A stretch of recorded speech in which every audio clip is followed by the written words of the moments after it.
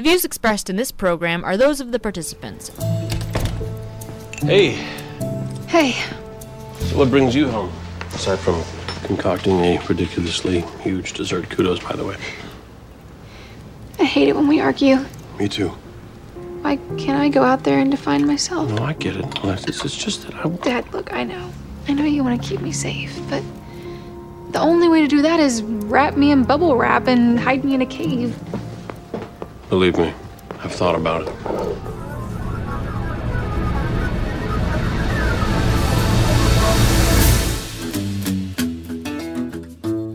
Welcome everyone. It is Thursday, October 15th, 2020. I'm Bob Metz, and this is Just Right, broadcasting around the world and online. Join us for an hour of discussion that's not right-wing, it's just right. Fade into color, and color into black and white.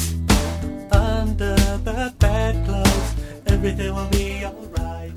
It should be no surprise to anyone that in the end, a system called socialism would ultimately prove to be antisocial.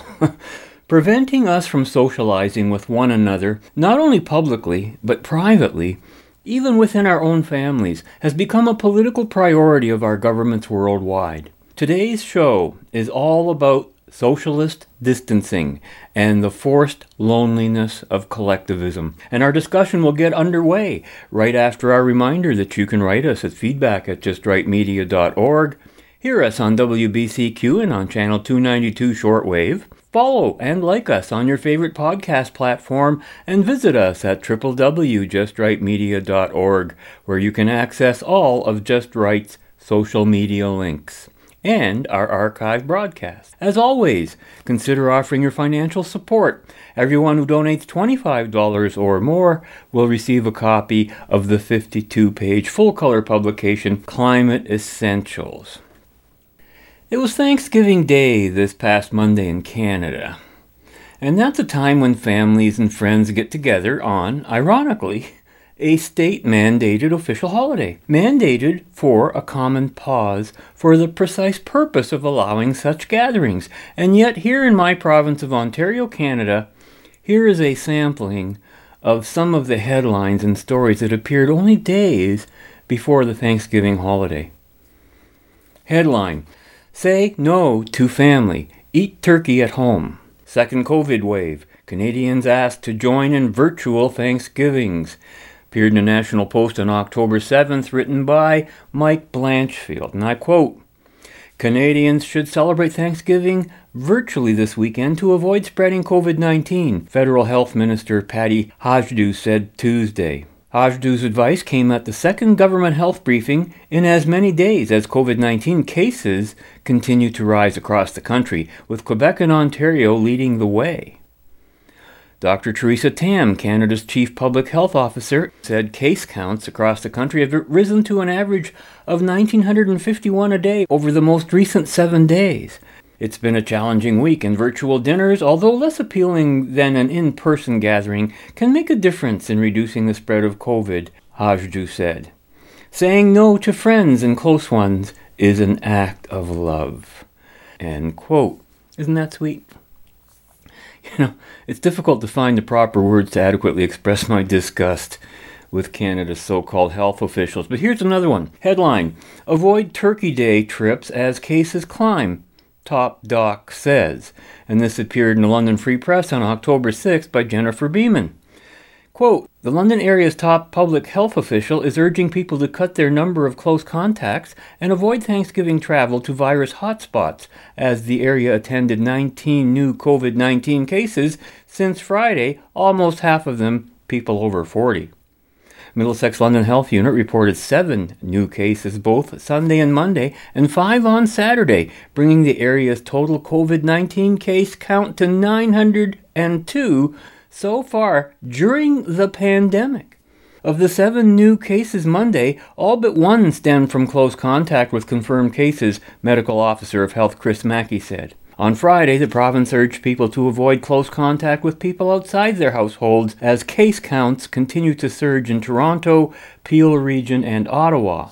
Mackey urges Londoners planning Thanksgiving visits to those areas to rethink their plans.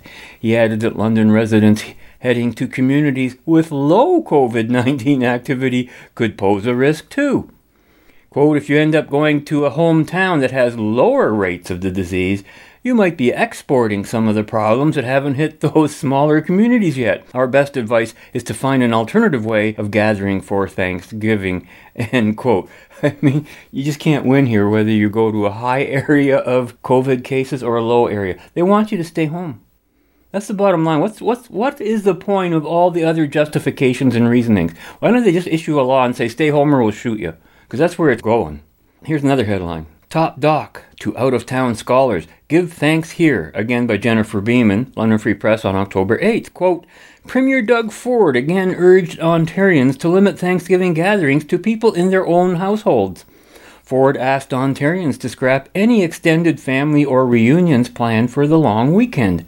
That means sitting down to dinner with only the people you live with, he said Wednesday. Those who live alone, he added, can pair up with one other household. End quote. Can't believe what I'm reading here. I'm utterly stunned that any individual in this country, whether prime minister or pauper, could possibly believe that he or she has the right to make up such arbitrary and irrational rules on a whim. And on a daily basis. No due process of law. No due process of informing the public of what the law is. A lot of people don't see these articles in the paper. They don't even know what's going on. This is pure fascism. No more, no less. And it has been with us quite some time here in my province of Ontario. I wrote about it all back in the 1980s in an essay entitled Fascism and Frogs that you can still find on the website of the Freedom Party of Ontario or hear me read on a past episode of Just Right. And further to this theme, I got this disturbing email from listener Trevor D., whose only comment in his message was, more fascism, quote unquote, and attached to his email was a reproduction of a notice he received from his employer, whom I shall keep anonymous, but which read as follows. Quote, all staff, the Government of Ontario has now mandated that our company, as part of Schedule Area 3, conduct daily COVID screening questionnaires for each employee before they enter the workplace. This is effective immediately. You are required to submit this questionnaire to your appropriate manager each and every time you start a new shift. It must be signed and dated, as we are required to compile a physical logbook of all staff scheduling. In the event that you answer yes to any of the questions, then please do not enter the premises and contact your manager alerting them to the fact. You should self-isolate immediately and contact your healthcare provider or Telehealth Ontario to find out if you need a COVID test. Non-compliance of this regulation could mean fines and or closure of the workplace. So please be diligent and keep our company safe. Thank you, end quote. And here are the required screening questions, and I quote, 1. Do you have any of the following new or worsening symptoms or signs? Symptoms should not be chronic or related to other known causes or conditions. Yes or no? Fever or chills? Difficulty breathing or shortness of breath? Cough? Sore throat? Trouble swallowing? Runny nose? Stuffy nose? Nasal congestion? Decrease or loss of smell or taste? Nausea, vomiting, diarrhea, abdominal pain? Not feeling well? Extreme tiredness, sore muscles. Number 2, have you traveled outside of Canada in the past 14 days? Yes or no?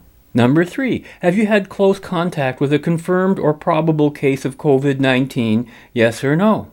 If the individual answers no to all questions from 1 through 3, they have passed and can enter the workplace. If the individual answers yes to any questions from 1 through 3, they have not passed and should be advised that they should not enter the workplace, including any outdoor or partially outdoor workplace. They should go home and self-isolate immediately and contact their healthcare provider or Telehealth Ontario to find out if they need a COVID-19 test, end quote. Can't believe it. Unbelievable. Fascism indeed, Trevor. That's an understatement. They even expect you to report yourself to authorities. Is there a fine for having answered yes to one of the questions, then going home and not contacting Telehealth Ontario? Are they going to check up on you? This isn't about COVID-19, but it's all about tracing and tracking people, which is their long-term objective. And let's be clear, reporting SARS-CoV-2 cases is meaningless. It has nothing to do with anything. It doesn't mean a disease. It doesn't mean a hospitalization. It just means you're walking around with the virus, like most of us probably are.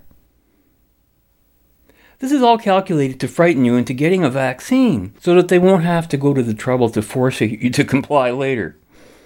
You know, I heard a Canadian Liberal government official on mainstream radio a few days back who made it abundantly clear that these continuous mask mandates and threats of lockdowns will not end until everyone gets a vaccine. And that could be years away, if ever. Give your heads a shake, people. And sure enough, on October 8th, I receive an email from Joel B. addressed to me at Freedom Party, bearing the subject heading, quote, employee COVID-19 screening tool mandatory to meet new government regulations, end quote. And it reads as follows, and I quote again. Hello, Robert. On September 25th, the Ontario government deemed it mandatory for employers to pre-screen each employee for COVID-19 prior to arriving on site for work. This has to be done on a daily basis. We have built a solution that can be deployed in under an hour and will ensure you can easily maintain compliance. The solution is only $200 a month per location it is deployed. Below you will find a short demo video. I have also attached a government document on which the plan is based and a screenshot of how it would look from the user's cell phone. I'll make myself available at any time to provide more detail or get you set up, end quote.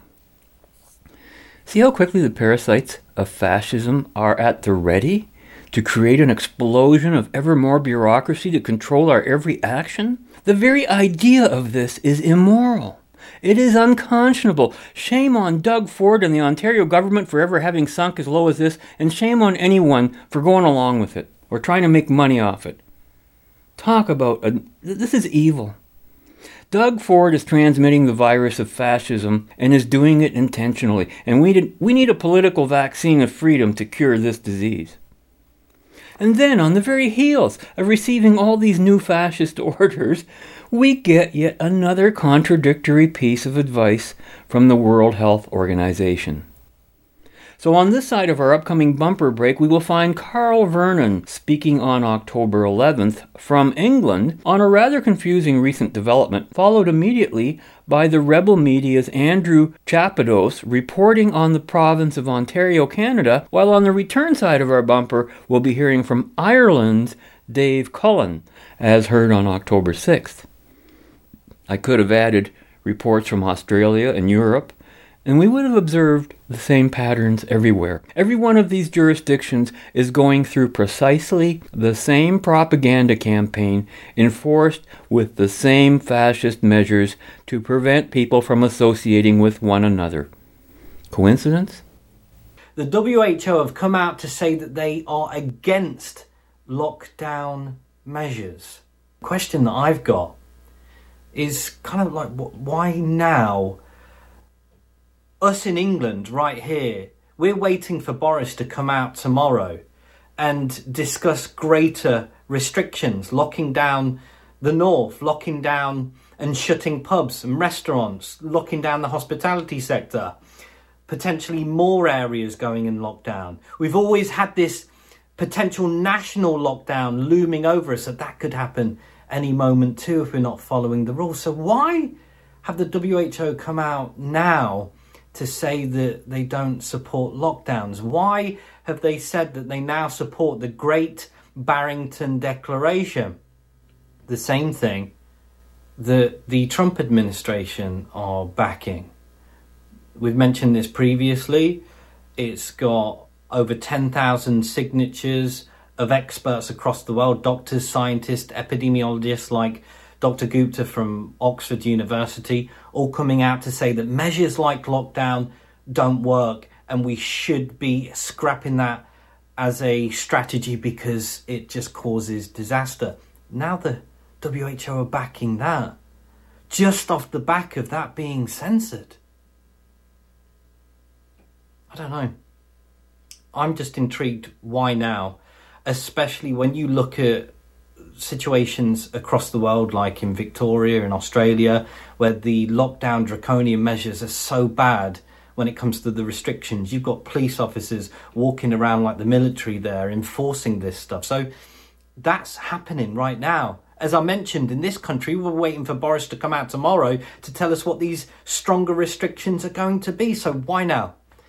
Ontario saw a record high 939 cases on October 9th, meaning, of course, we need to shut down bars, gyms, and any other place that people go to for exercise or for fun. The cases in intensive care have barely moved and remains around 50 for the entire province.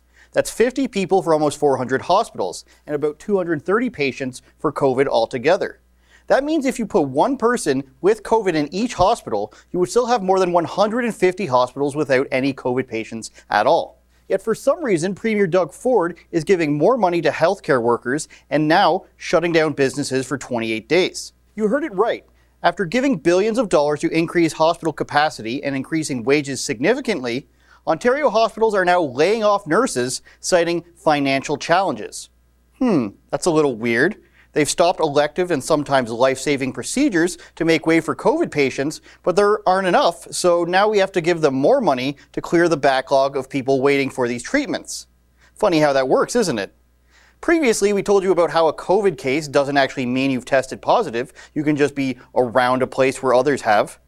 If you're looking for a better definition from the government, well, I'm sorry to tell you there isn't one. They just say the word outbreak and case closed. Not literally, of course. But now, there are new reports coming out that in addition to cases not being cases, and adding deaths and cases from months ago, the death count for Ontario actually includes people who didn't actually die from COVID-19. Toronto's Associate Medical Officer of Health says this: individuals who have died with COVID-19, but not necessarily as a result of COVID-19, are all included in the case counts for COVID-19 deaths in Toronto. Seems logical, doesn't it?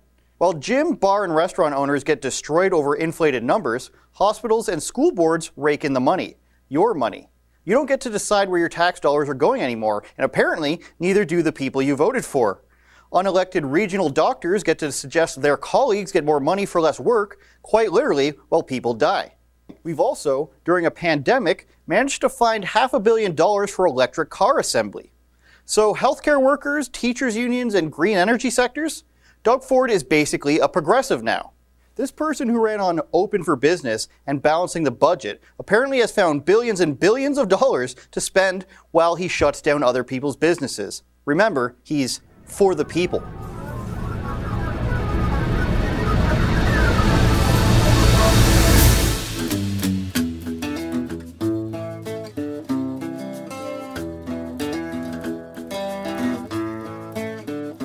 The National Public Health Emergency Team has basically recommended that the government put Ireland back into nationwide level 5 lockdown. So as predicted, a second lockdown is being suggested. Case numbers are increasing from increased testing, of course, but death numbers remain on the floor and nothing out of the ordinary for this time of year. The Irish government has decided to reject this advice and instead do to the entire country what's already being done to Dublin. Place everywhere in level 3. Ivor Cummins has brilliantly explained in his videos the case-demic phenomenon. So case-demics, we've had this hysteria in the UK and Ireland and all over Europe actually from June to September 2020. And a case-demic, quite simply, can be shown here. In a real epidemic, you have cases rising and falling by the viral curve, largely independent of lockdowns. And now we have, coming into autumn, cases rising rapidly. But a lot of these are due to false positives. But let's look at the deaths. In the real epidemic, they rose, sadly. The susceptible were affected. But the epidemic was over, really, in May 2020. Let's look now at the impacts in a case-demic. And as you can see, you can barely see them. There's still less than one person per million per day with a positive PCR test sadly passing. So that's a case-demic. The case-demic situation is happening across Europe right now, including in Ireland, and increased PCR testing, which is rife with false positives and also detects fragments of dead coronaviruses that most people have, as well as immunity for COVID-19. This is what's being used to justify the curtailment of some of the most basic human rights. By the way, in the UK, flu and pneumonia killed 10 times more Brits than coronavirus again last week. with the fear of a second lockdown now an ongoing threat that can be wheeled out whenever the government wants to terrify the public back into submission, I'm already hearing that more shops and other private businesses are going to enforce masks more stringently. You'll likely see more people buying into the narrative out of fear, because they're even more demoralised, and they're desperate to try to appease the government. They believe that if they behave like good boys and girls and do what the teacher tells them, that they won't get detention. I learned a great deal over the weekend during the latest Yellow Vest protest in Dublin. It began at the Custom House Quay and concluded with a march through town all the way to Grafton Street for a sit-down protest. There, the crowd chanted to the general public to take off their masks, and some people actually did. It felt like we were truly piercing the bubble of mainstream public consciousness. The reactions from the public ranged from supportive to confused, disapproving, and all the way to outright disgust. I saw more than one mask wearer walking by shaking their head with utter contempt for us, as if they were repulsed by the very sight of another human being without a mask on. Maybe they were infuriated that there's some people out there who genuinely don't think like they do.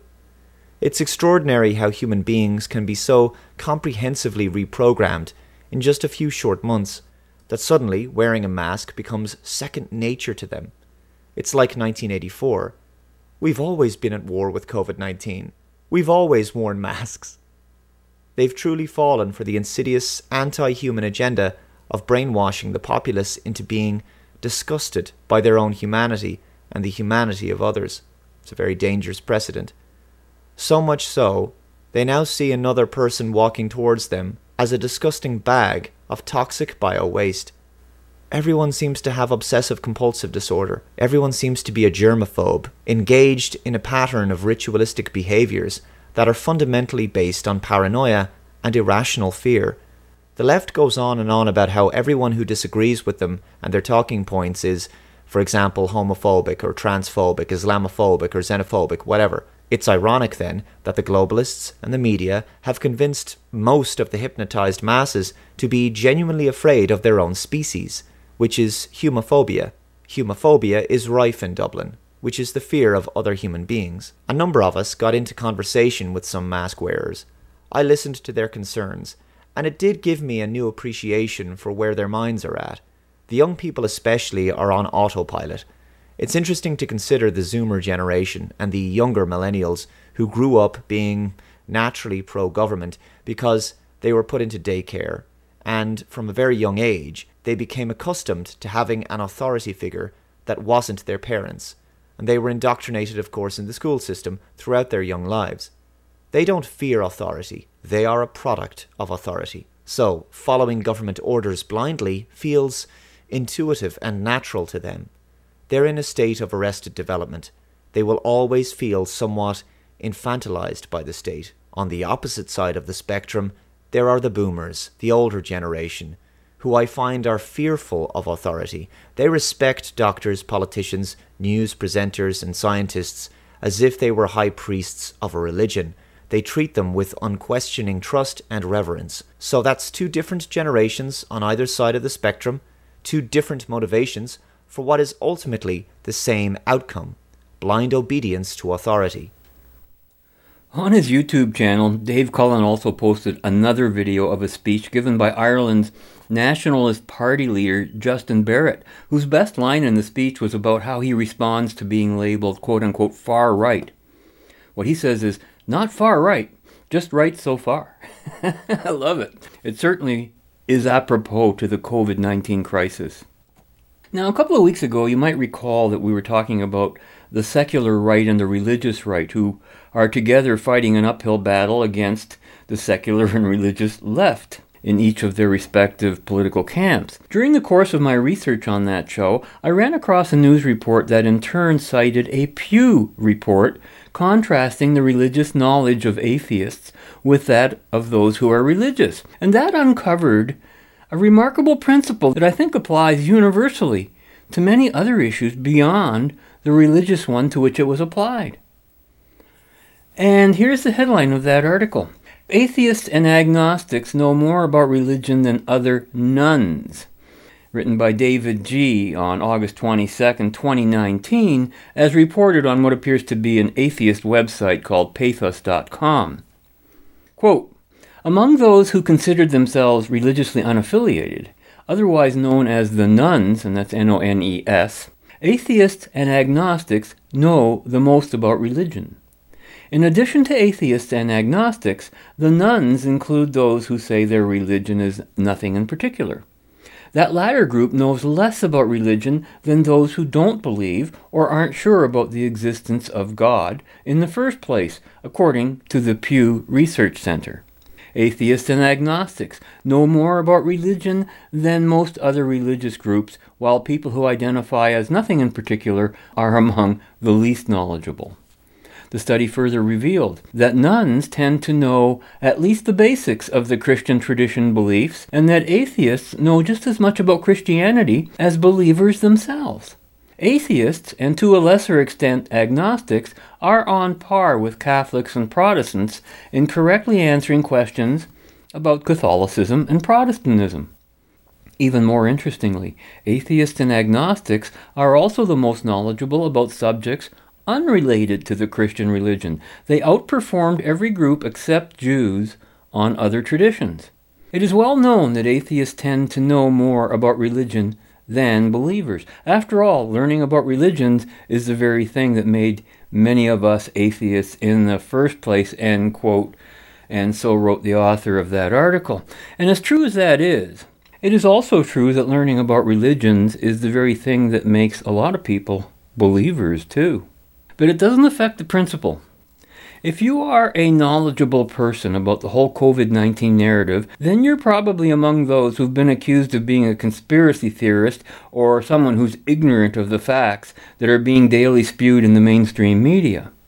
In the same way that atheists are knowledgeable about their religions and the religious falsehoods that they reject, so too are so-called COVID deniers knowledgeable about the COVID religion they reject. And those are all the COVID falsehoods. The tragic irony in how the left has twisted the narrative about COVID-19 is that it is not the so-called COVID deniers who are the problem, it's the COVID believers.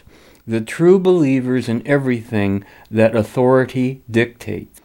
This again explains the left-right polarity over COVID. The left blindly adheres to authority without any necessity of applying reality or reason, while the right always questions authority and always insists on something to do with reason and reality. So those currently living under the illusion that the COVID-19 lockdowns and controls have anything to do with a virus, which is still a sizable majority, they have now themselves become a major threat to civilization, and I do not say that lightly. Their ignorance about or acceptance of the fascist measures being wielded daily by our own once considered democratic politicians is no longer an excuse for them to comply. And I'm not alone in thinking this way, and so I guess I consider myself very fortunate that I discovered the following analysis of our fascist crisis and our acceptance of it, expressed far more eloquently than I could have made that case myself. Polly St. George regularly posts commentaries to her YouTube and BitChute channels. You may recall that we first featured her voice on the show a few weeks back when she painted an incredibly clear picture of how we are all being literally tortured by our own politicians and bureaucrats over COVID-19.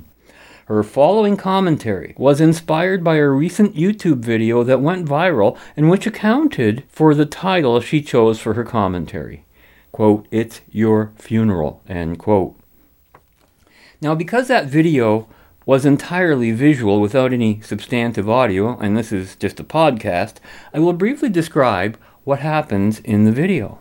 The short scene takes place in a funeral home, where a minister is just beginning to speak about the deceased, whose widow is sitting at the front of the room alone and isolated from about 7 to 10 other people around her.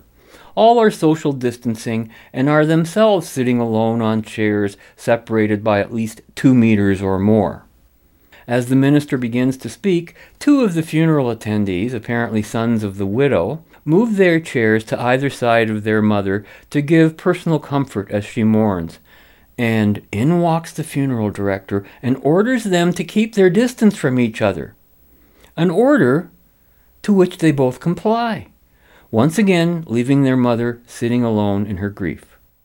Now, on the surface, the whole scene seemed kind of subtle and uneventful, and yet it demonstrated a phenomenon that Paulie St. George calls the banality of evil.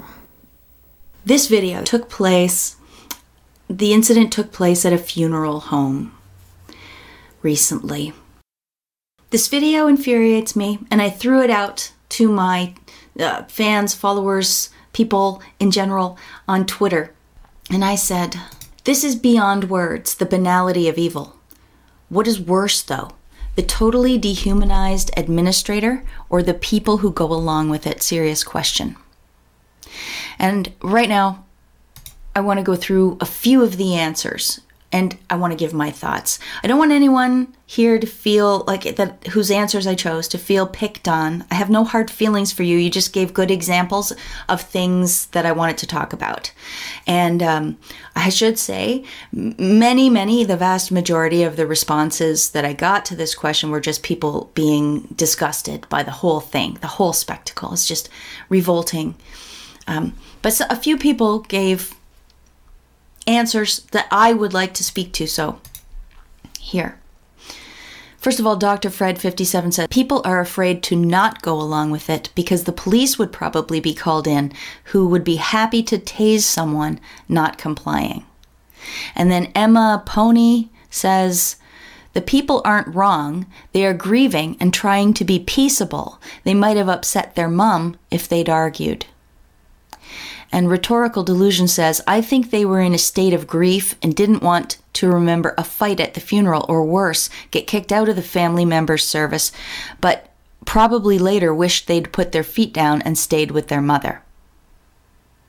These are all totally reasonable points, really good points, but that's why I say this is the banality of evil. People are afraid that the police might be called. There comes a point when you have to say, so what? Because you have a choice there. You can do the right thing and have the police be called, and who cares? You can live through a tasing. You can live through what the police will do to you. You can live through it. It won't be pleasant. But if you lose your humanity, if you fail to comfort your mother in her time of grief at the funeral of your father, then you are pretty much apt to do anything after that, because you know deep down on a deep level, and so does everyone who witnessed it, that you gave up on your humanity to obey corrupt authority. Secondly, this whole thing about not wanting to upset the mom, they were in a state of grief and didn't want to remember a fight at the funeral. I understand this, and this is sort of what I call the tyranny of manners. There comes a point when causing a stink is so worth it. Lots of times that choice might be fine. If you're sitting at a dinner table, someone says something awkward, you don't have to ruin the whole dinner party over it. But when it comes to setting the foundations of what you will and will not accept in your midst, in your behavior, something serious, look, you have to take the reins and make the call. Would the dad's funeral have been upset? Maybe, but maybe not. Maybe the mother would have felt, yes, this is what we need. My husband is already dead. I can grieve at home privately. But at this moment, in this funeral setting, I am not going to let a petty tyrant remove the love and connection that is supposed to happen at this thing. It's the fact is that funeral is already ruined, not by the sons, had they stood up to this man, but by the way they're making them carry it out, by the bureaucracy, by the petty tyrants, and you need to stand up to them. Someone else said, actually, the government officials that are forcing the funeral homes to abide by these senseless rules are ultimately responsible. They have indoctrinated fear of closing their business, so these people are acting more out of self-preservation. Yes, I understand the thought, but we still do have a choice. Nobody is being forced, actually. the options are bad. It's a double bind. It is. Being that, here's my response. Being that both options in our choice are so terrible, pick the one that reinforces your virtue and integrity and strength.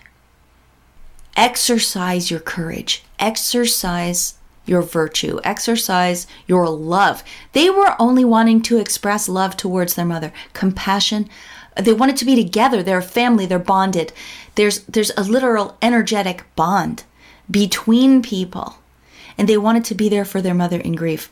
I think when it all shook out, even if the mother was upset for 5 minutes at the funeral, or even half a day afterwards, she would understand that the preservation of that energetic familial bond is all important.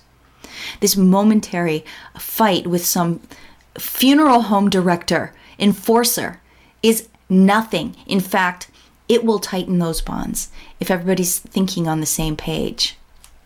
And then these people are acting out of self-preservation. Wrong, you're delaying the inevitable. If you keep going along, you look at the end of the road and it's a cliff. So it's not self-preservation, it's a temporary reprieve from the inevitable. But every step you take, going along with it, brings you closer to the cliff. It sends a message to everyone around that we are all agreed we will just march towards this cliff.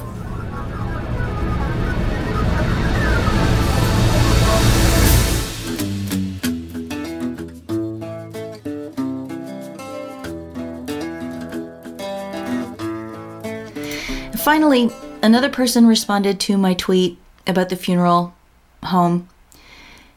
Gaslighting Repair says the Milgram experiment in real life.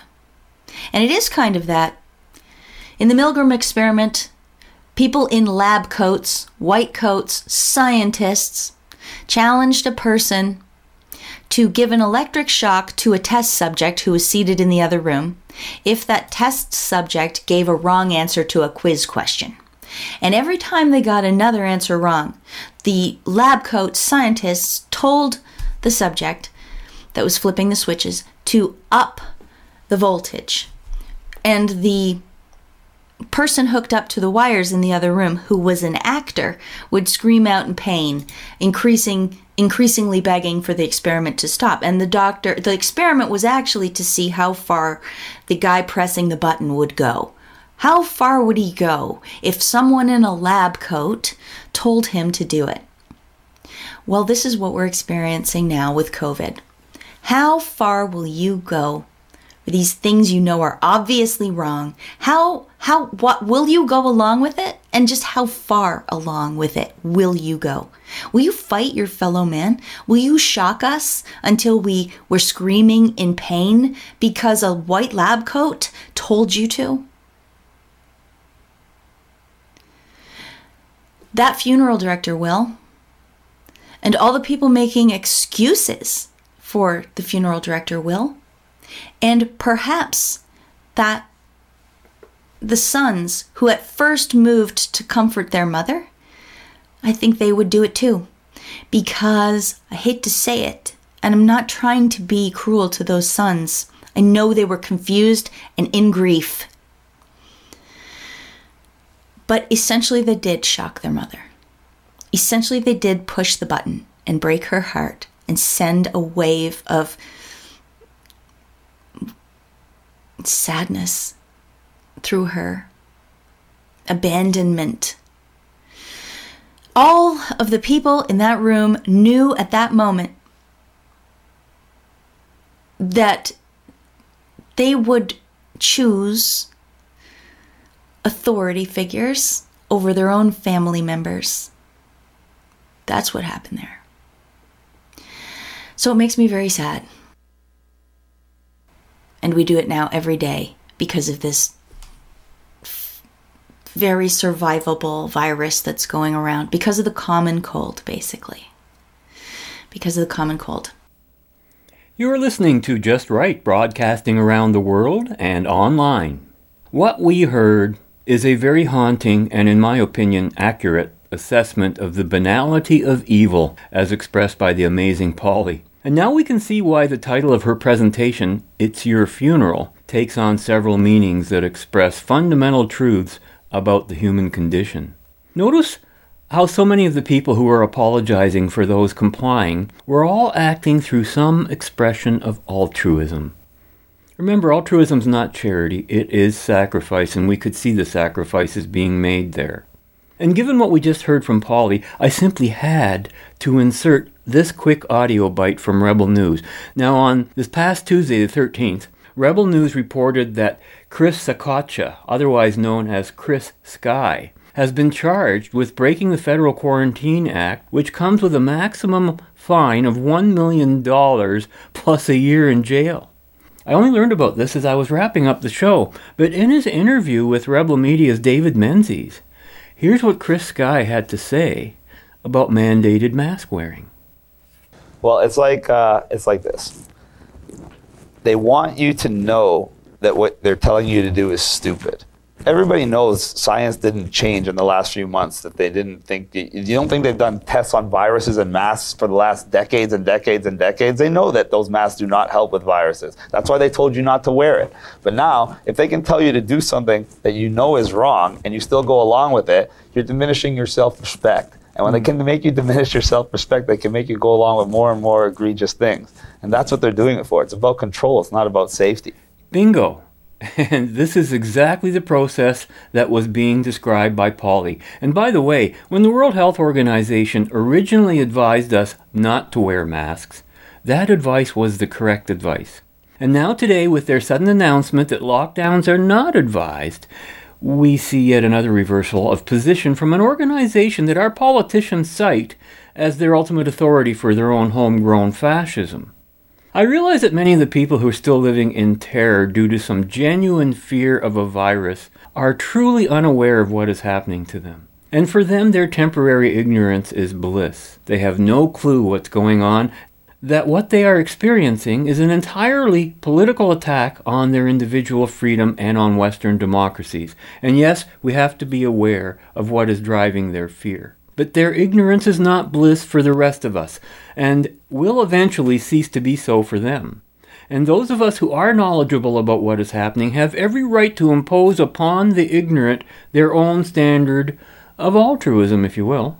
Use their own altruistic arguments against them, but in reverse. Explain that by wearing masks out of sheer compliance, they are a direct threat to the lives, liberty, and property of each and every one of us, not just our grandmothers. So if you care about others, please remove your masks. Now, I'm not suggesting you go out looking for personal confrontations, but when challenged yourself, and if the approach described by Polly, a simple smile and tolerance, turns out not to work, you might want to consider using their own standard of moral altruism against them. Something has to eventually wake them up to the real political agenda that they have become a victim of. It's called the Great Reset, and it has always been the goal of the international left to impose global totalitarianism on all of us. And coming up next is Jason Seiler of Blue Collar Logic on October 12th to expand on this phenomenon. But the first voice you'll hear is that of longtime leftist totalitarian Jane Fonda. We can stop fascism. We are at a point where we can, this is a crossroads. It's an existential crossroads. And we are people who can help determine which way humanity goes. What a great gift. What a tremendous opportunity. We're just so lucky. We have to use it with every ounce of intelligence and courage and wherewithal we have. Because you're absolutely right. This is it. This is it. And, I just think COVID is God's gift to the left. Maybe Jane Fonda is God's gift to the right. And what I mean by that is that she's dumb enough to say what we know Democrats believe. They're happy that a disease is killing Americans, and they look at it as a gift from God. We keep telling you all about the left, but some of you just don't get it. They wanted 2 million of us to die. That's who the left are. In every place the left have taken control, it's led to people dying, and that's okay with them because it's all for the greater good. Her argument is that this pandemic has exposed Donald Trump for who he is. He's a fascist dictator wannabe. He's like Hitler, she tells us. Of course, there's never been any proof of Trump acting like a fascist, and it's obvious because they use things like Trump gave a speech from a balcony, and so did Mussolini, and that somehow makes him a fascist. This pandemic has actually done the opposite of what Fonda says. It's exposed Democrats as being fascistic. Los Angeles Mayor Eric Garcetti ordered the power and water services to private homes be shut off because they had large gatherings. And he even deployed city workers and volunteers to find businesses that are disobeying his orders. And he set up a website for people to snitch on businesses that are open when they're not allowed to be. Governor Whitmer of Michigan threatened consequences for any health professional that gives hydroxychloroquine to anyone for COVID-19. And the Democratic governor of Rhode Island ordered that anyone entering Rhode Island from New York State by any means of ground transportation must provide personal information to authorities and self-quarantine for 14 days. There are so many examples of the fascistic left to talk about, but I think you get the point. Now let's go back to why Jane Fonda said that COVID is a gift from God. Of course it's because she thinks it'll help get Joe Biden elected. But why does she want Democrats in power? Because she wants the left to be able to control our lives. With more power, she thinks the left can save the planet from climate change. And if you're a person who wants to choose how to live your own life, what we've seen from Democrats in 2020 should scare the heck out of you. And it should provide you with an understanding of the kinds of things they're going to do once they get enough power and scare enough people about climate change. The number of deaths related to COVID have been inflated. There's no question about that. And they have been to blame Donald Trump and to get him out of office. A lot of people who don't believe that will say, but what about all the countries around the world? Are they also lying to hurt Trump's chances of being reelected? Actually, yeah. Many are doing it for the same reason. And it's not just about Trump, but he is the most powerful man in the world, and he stands in their way. If the left want worldwide power, they need an American president who will go along with their far-left agenda. Just look at the Great Reset being pushed by the World Economic Forum.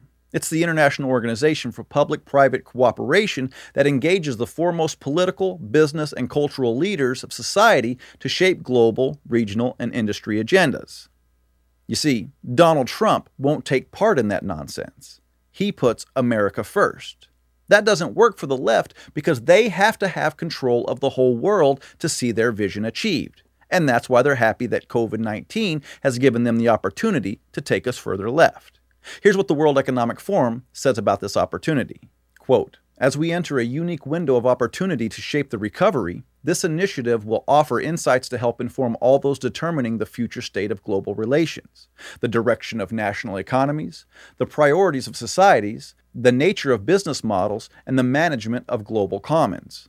Drawing from the vision and vast expertise of the leaders engaged across the forum's communities, the Great Reset Initiative has a set of dimensions to build a new social contract that honors the dignity of every human being.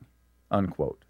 That all sounds fine and dandy, but they're basically saying that capitalism as we know it is bad and a communist system more like China's is preferred. Here's the founder of the World Economic Forum, Klaus Schwab, in his own words. And of course, here China, in this new geopolitical and geoeconomic context, plays an enormous role. So it was very appropriate to invite the president to join us, and he, as the leader of the country, to talk to us about the future's engagement of China in global affairs and the leadership role China will assume in determining and constructing our global future. Now, Joe Biden has recently started talking tough on China, but don't let that fool you. He helped them get into the World Trade Organization, which eliminated millions of American jobs. Donald Trump is trying to fix the problems that Joe and the corrupt political establishment have created. He wants to put America first, and that's the reason they hate him so much. And it's the reason they're scaring us to death about COVID-19 and climate change. And it's why they support civil unrest and letting violent criminals out of jail. They want chaos because that provides an opportunity for them to gain control of our country and the world. They're going to use climate change like they've used COVID as a reason to shut down businesses, restrict our travel, and lock us in our homes, and so on. That's their new normal, for them to control our lives in the name of saving the world. I'm afraid that this election comes down to a choice between us deciding America's fate or giving that decision to globalists who want to put China at the head of the table. And that's the simple truth.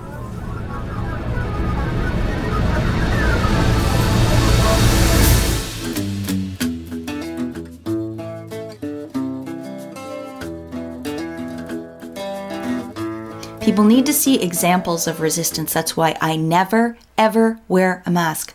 I never wear a mask, and I've never been stopped from buying anything that I want. I'll just tell you the story. The other day I was in the dollar store. Not proud of myself for that, but there's limited options of where to buy things, where things are available anymore. I was in the dollar store. I was minding my own business, and it was quite crowded up at the cash, but I was further down the aisle. And a woman yells to the cashiers that they should kick me out because I'm not wearing a mask. And I just stood there and smiled down the aisle in their direction the whole time. And she ranted on for a little while, and they did nothing. They did nothing. They didn't come near me. I didn't even get involved. I didn't say a word. But that woman had to stand there in line, knowing she'd just made a spectacle of herself with all these people. It was kind of sweet. So what I'm saying to you here is, let them do what they want. You do what's right for you, right? I know a lot of people already know this, and maybe I sound preachy. I don't know if I sound preachy. I apologize if I do, but I want to say how I see it. I think we need a lot of voices out there saying this stuff, so I'm just another one. I shouldn't smile at the end of this because it isn't funny. But if I don't smile, it would indicate that I've essentially given over to this machine, and I have not. I know there are thousands of well-educated, well-spoken doctors, lawyers, public health escapees, even a guy from Pfizer, regular citizens who have been studying this stuff for years, and just moms and dads and entrepreneurs standing up, spreading the truth, being brave. It's happening. So now is the time to jump on board, add your voice, stop being afraid. Now. I know we are at the tipping point, and it could go either way. So I have to smile because I see a bright future. Once we defeat these people, and it is probably going to get worse before it gets better. Once we defeat them, we need to make the Renaissance, and the only way we will have it in us to create the Renaissance at the end of this battle is if we retain our humanity, our virtue, our courage. If we can put our heads down on the pillows at night and know we did what we could. Because otherwise we'll be broken people. And broken people are not capable of rebuilding a better world. So, hang on tight. It is your most precious possession, your integrity. Keep it. Be brave. Broken people are not capable of building a better world. Wow. Have they broken us yet? That's the big question, isn't it? And what's the better world? Klaus Schwab of the so-called Davos crowd is saying that capitalism as we know it is bad. And that's a remarkable statement since capitalism still remains the unknown ideal, as the title of Ayn Rand's book of the same name so clearly explained more than half a century ago. The capitalism we know today is not capitalism, and people like Schwab who make such statements have been anti-capitalist from the word go, as has been the whole Davos crowd. By the way, I just heard that Davos 2021 has been postponed and actually will be moved from Davos, but that's another story. But in that crowd you'll find the likes of Klaus Schwab, UN Secretary General Boutros, Prince Charles, Bill Gates, the head of MasterCard, and yes, the Pope himself. Had this little item texted to me by Paul McKeever on October 10th, and this is from Clear Newswire. .com, and the headline reads, Pope Francis says New World Order needs to happen now with United Nations in charge, and I quote, in his latest Fratelli Tutti, Brothers All encyclical letter, Pope Francis issues a plea for the nations of the world to hand their reins of power over to the United Nations, which Francis says will lead us all to the New World Order. Francis says nations need legal limits to prevent them from becoming too powerful individually, meaning a stripping of their sovereignty, end quote. And of course, the Catholic Church's open opposition to capitalism has been expressed in its encyclicals for as long as I've been alive. And even Ayn Rand cited Pope Paul VI's encyclical, Populorum Progressio, which means on the development of peoples, quote, as a manifesto of an impassioned hatred for capitalism, but its evil is much more profound, and its target is more than mere politics, end quote. Rand cited how Pope Paul VI decried private ownership and the profit motive as part of industrialization. Now, we haven't got much time, but here are some quick concluding points about the Great Reset, some basic points you need to keep in mind. Number one, it's not a conspiracy theory, okay? It is open and publicly declared, led by what Bishop Fulton Sheen described as the elite, through a political process he called elitism. Klaus Schwab of the World Economic Forum has said that we need to reinvent capitalism, which is an immediate contradiction in terms, since capitalism is what it is, an economic system free of coercion. The globalists want to make coercion the operative principle of their reinvented capitalism. And see how they always keep attaching their pure evils onto labels that mean the opposite? And stakeholder capitalism, which is what Schwab proposes, is the kind of capitalism the elitist stakeholders want. But as is always the case, when you put an adjective in front of the word capitalism, it is no longer capitalism, period. Worse, the Davos crowd is still pushing the contradictory concept of public and private partnerships, meaning some kind of partnership between business and government. But the word partnership implies equality, and the government is the only partner that has a gun. Business, in order to be justifiably called business, has to rely on consent as its market operative principle, not on a gun and forcing people to buy. Remember, the left believes that the end justifies the means. But the problem with the left is that there never is an end, no ultimate social condition that is ever achieved under collectivism. And that is why, generation after generation, collectivists keep promising some utopia at the end of the horror that they use on the way to that utopia. Just like they've been doing with their COVID-19 agenda. Oh, just 2 weeks, just wait 2 weeks. Oh no, we'll just extend it a little more. Always it's done that way. That's what makes it so clear what is driving this. The right recognizes that the end and means are always the same. That's why freedom and capitalism represent both the means and the end. And that is why, so long as those on the left are in charge of anything, these lockdowns and submissions to mask wearing and social distancing will become a permanent feature of Western society because means and ends are always the same. And much worse is yet to come. You know, I've lost track of all the utterly disgusting videos I have seen of completely innocent and good people being arrested and fined by their own police simply for trying to exist as normal human beings. How can anyone in his right mind possibly think that any of this has to do with a flu virus? You know, I'm under no illusion that the narratives heard regularly on this show have absolutely nothing in common with the narrative we keep getting from the mainstream each and every day. And for that, I'm thankful, because they are the enemy. And no, they're not the far left, they're just left, because their death cult has continually demonstrated that they have been just wrong so far on everything they advocate. And for our part, to borrow the phrase I cited earlier in the show, we've never been far right, but just right so far. And we will continue to be just right as we head into the next chapter of this never-ending 2-week to flatten the curve COVID-19 pandemic turned case-demic. So be sure to join us again next week when we will continue our journey in the right direction. And until then, be right, stay right, do right, act right, think right, and be right back here. We'll see you then. Fade into color, and color into black and white. Under the bedclothes, everything will be alright. You've caught him near the munitions factory? You're acting very suspicious. What was he doing? Nothing. That's what made us suspicious. Certainly a man has the right to do nothing if he wants. Since when? Obviously a new man.